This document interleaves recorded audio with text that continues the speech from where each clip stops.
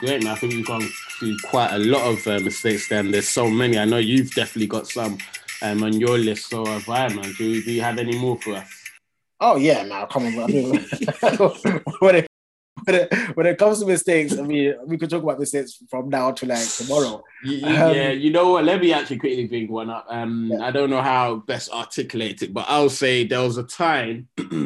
So I've been investing, I think about 5 years. This whole extra year that we've had in COVID just is gone so quickly, so let's forget it. So, but there was a time in my earlier journey where I had an investment platform I was using, Hargreaves Lansdown, and I was making a transfer from one account, I think, into my ISA or mhm, something like that. And I think it's called a Better Nice or whatever. mhm. And so this was in a particular company. The money had grown quite a bit over the space of about 9 months. I was happy with it, but I wanted to put it. I think it was in my fund and share account, so like a current account for our Yeah, listeners. And I wanted to put it into my ISA account, which is yeah, an individual savings account, which is essentially a tax wrapper. And when I done that, let's say I originally bought the shares at like $90 9 months ago. When I yeah. sold on that day, obviously the share price has gone up, so it gone up to like 130 or whatever. Mhm. So when it resold, it basically sold the shares and became cash, then went into the ISA and then rebought those shares. Yes, So yeah. when I rebought, I didn't rebuy it at the price that it was 9 months ago. I bought it at the price that it was at that time. So I actually lost out on some shares. And I wasn't expecting that. It hurt a little bit. I'm not gonna lie, it hurt me a little bit, but I was like, yo, what's happened? And it took me a while to realize what happened. But that is a mistake that I think some people have made. I don't know if I'm the only one, but when you're Yeah, transferring things to different accounts. yeah. It happens. It happens. It's just one of those things. And sometimes you can't really fight it, to be honest. Especially when some people try and sell themselves. Mm, And actually leads me on to some very, very popular mistakes that I've actually spoken about this week when it comes to the different types of accounts and that kind of stuff. mm, A common mistake I've seen so many people make is they try and open up multiple ISAs. mm. They open up multiple stocks and shares ISAs, which is actually not allowed. So you're not allowed to open up multiple ISAs and deposit money into both ISAs within the same tax year. Um, the platforms will probably allow you to do it in the sense that you can do it, but according to the tax rules, you're not allowed. So you should be expecting a letter from HMRC um, if you make this mistake. Also, another one is not understanding what platform fees are. Mm. So, there are different types of platforms, and some of them come with their main benefits. So the non-commission apps, as the name suggests, they are non-commission. You can have your own opinion on that. There's a lot of debate as to whether they're actually truly free now. That's up to you. But then when you compare it to the fees of a platform that I've used for many years, which is Hargreaves Lansdown, the one of the I don't want to call it funny, but one of the most common, funniest mistakes I have seen is many people that go on a platform like Hargreaves Lansdown and they go and buy individual shares. So they buy into individual companies and they Yeah, spend like £100. yeah. And so the dealing fees for these individual shares, these exchange traded shares, and obviously ETFs as well, because they are exchange traded, they trade like individual shares. Mm. They charge you like £11.95 for each trade, plus a foreign exchange fee if it's not in the UK, if it's not a UK or GBP type of stock. So you can easily be paying like £15 and you've invested £100. You've already lost 50% of your investment. You're So down. You start off down you start off significantly. down. Down. And So, what people don't realize, the way that needs to go back up 50% for you to just even break even. funny, Some funny enough, companies yeah. don't do that in a few years, but carry on. Funny enough, Pierre, it needs to go up by more than 15%, the way the maths works. Because let me explain the maths. Go If on. you've got £100 and you lose 10%, you go to £90, right? Yeah. If you gain 10% on the 90, it goes to 99, not 100. Mm. Ah, so rule number So one, never even lose more, money. never lose money. Never lose And money. so essentially, if you're gonna put money into one of those platforms where they are charging fees like £11, whatever, and you want to start with a significant sum like £1,000 or so. Yeah, yeah. If you're Especially putting money to individual business or an next-day trading fund. If it's like a standard mutual fund or whatever, they obviously have their ongoing fees, but it won't be a trading fee. Well, exactly. That's what I was going to say. If you're investing in index funds and mutual funds, they don't charge you an initial dealing fee because they're not exchange traded. You deposit into these funds, you don't trade them. What they will charge you is a very small management fee per annum, and then they will divide that by 12 to get the monthly amount, and they'll charge you monthly. Much cheaper. Absolutely. So if you are gonna spend small sums, which is fine, that's the benefits of some of these non-commission trading platforms as well. I guess that's a pro. On that, actually, on funds, Jax, let's talk a bit more about some of the fees that sometimes we might buy a fund, which is great in my opinion. I'm a big fan of funds, but we might overlook the fee. And in the grand scheme of things, Jack, especially in the first year, you might see something like, I don't know, an ongoing fee of 1.3%, and you might think, yeah, okay. But that's then, all right. Yeah, that's all right. I mean, come on, I'm putting $1,000 in here. But let's talk a bit more about what that could look like in the years to come. Well, first and foremost, that is expensive.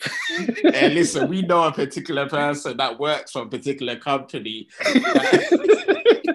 that is cheap for.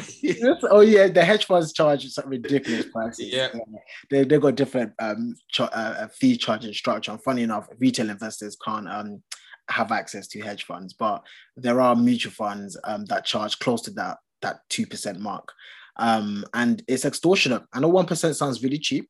But the truth is, when you do the maths and you really understand what compound interest is, or how compounding really works over a long period of time, that 1% can amass to tens of thousands to even hundreds of thousands over a long period of time, of course, depending on how much money you're dealing with, because it compounds with time as well. And that's why, the majority of people, probably in my opinion, should really consider investing in what we call index funds, funds that are passively managed, because they are the cheapest.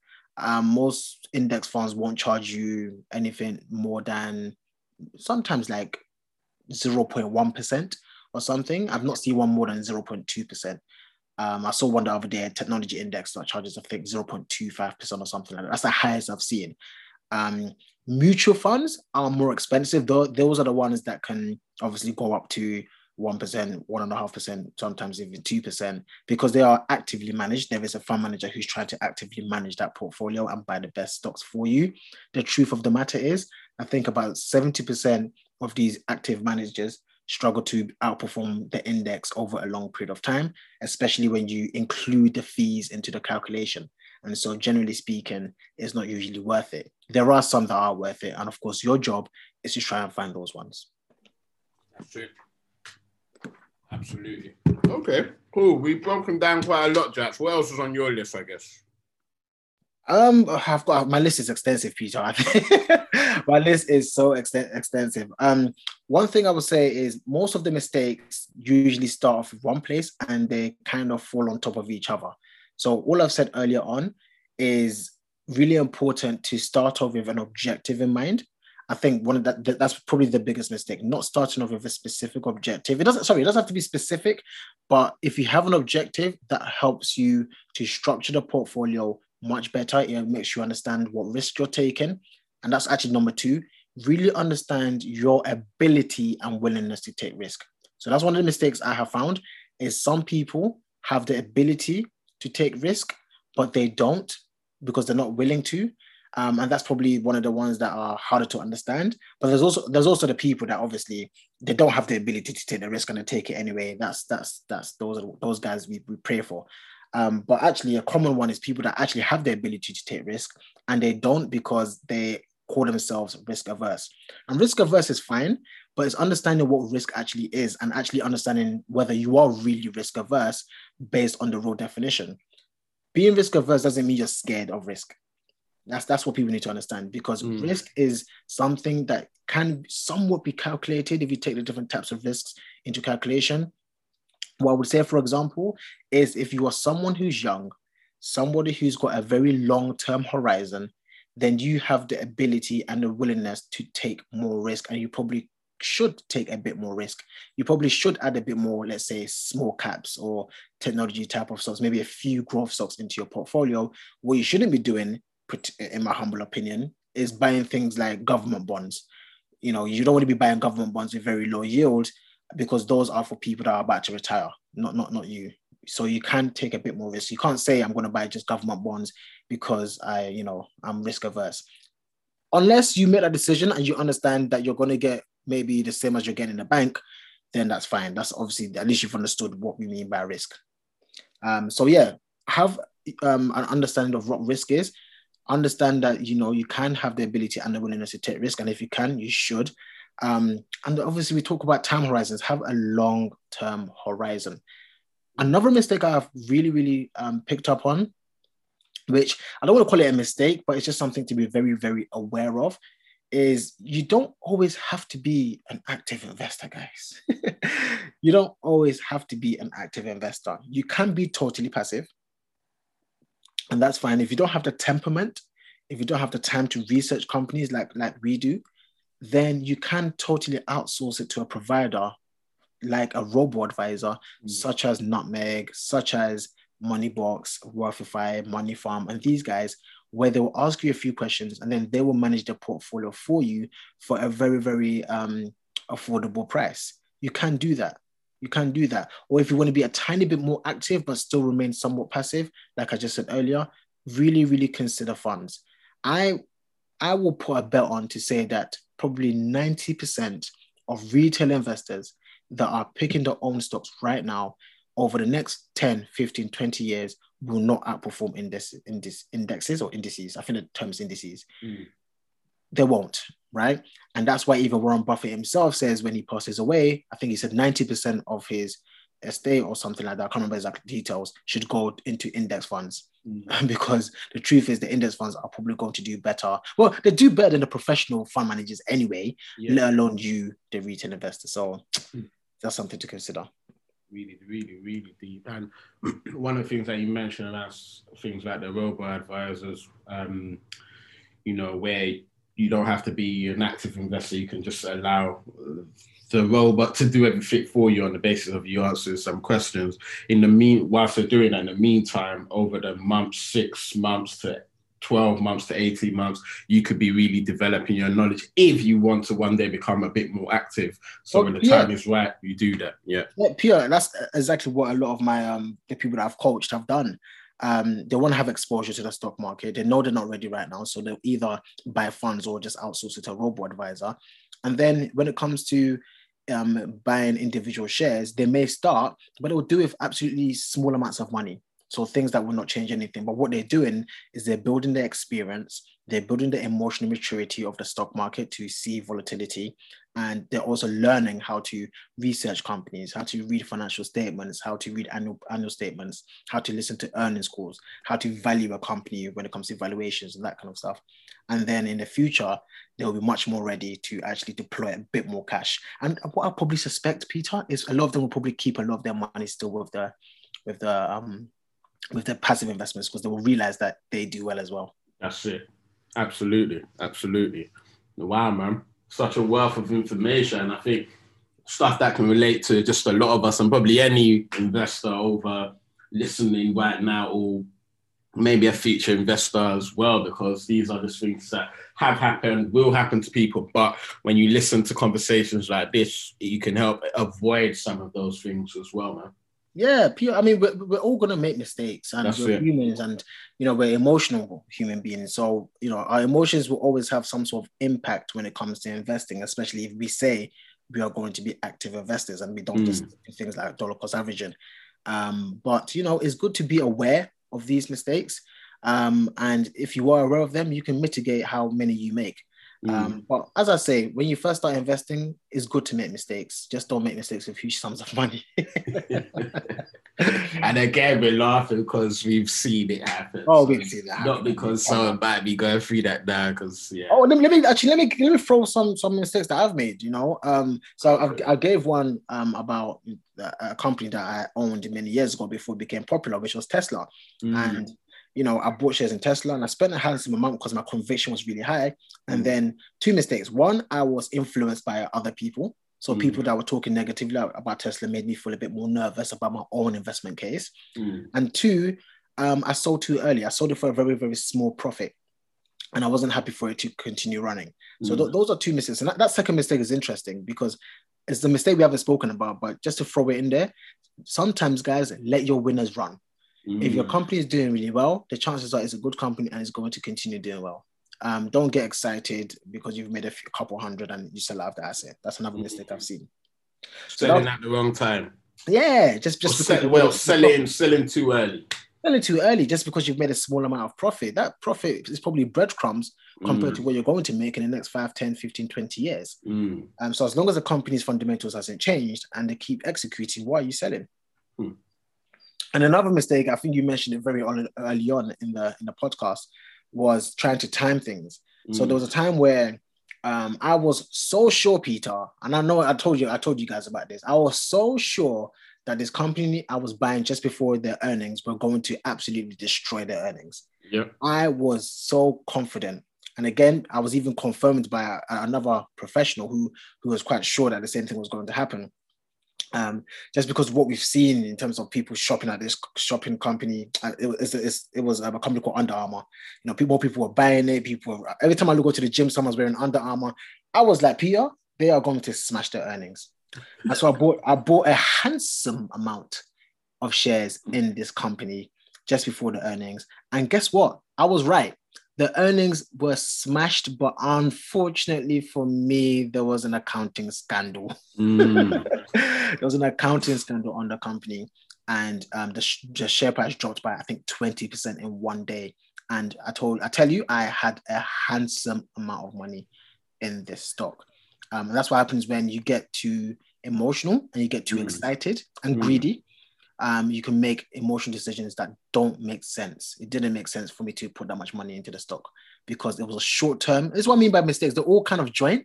It was a short term thing. My emotions were too high. I didn't think about it. My research wasn't bad, but it wasn't the best. It wasn't with a long term approach. I think the only thing I was lucky about this, Peter, was henceforth I finished my research and I was still happy with the stock. And over time it actually recovered and did really well for me. But it's one of those mistakes you don't want to make. Absolutely. It may have not recovered. Exactly. Now, nice one for that, Jax, man. I think this is an episode that's we're just gonna have to do. We might continue another time, but we're just gonna have to keep going because I just feel it's so useful. Even me, I'm learning as you're speaking as well. And hopefully our listeners are finding this quite valuable and they can take this away. And again, as we would say, share with someone that you think might be useful listening to this and be on that journey with them as well. So we can all grow together, win together and be successful investors for our future as well. Remember why we're doing this as well.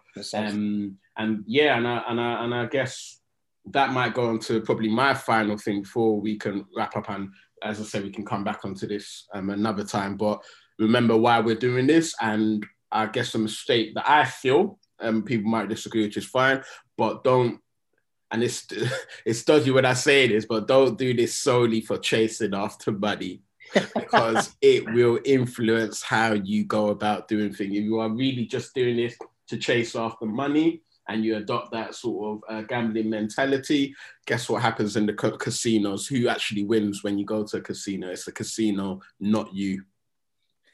It's so interesting you mentioned that. I literally, before we jumped on to record, posted something. As most of our listeners know, I'm a Christian. I'm a follower of Jesus.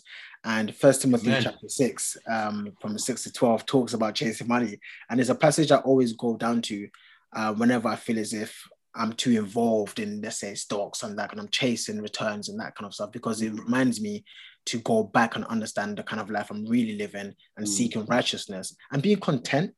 And again, understanding why we are doing this. We're doing this for ownership's sake, Remember, when you're buying shares, you're buying ownership in companies. You're building wealth so we can live a life of purpose and freedom away from the constraint that money tends to hold on people like us, especially from our communities and our demographics. So please try and remember why you're doing this. Always try and have a long-term approach and always stay woke, as we always say.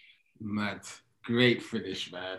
Thank you very much for that, Jax. We're going to be back in due time. So thank you, Jax. Thank you very much to our listeners and everyone, as Jax just said. Remember all, stay woke.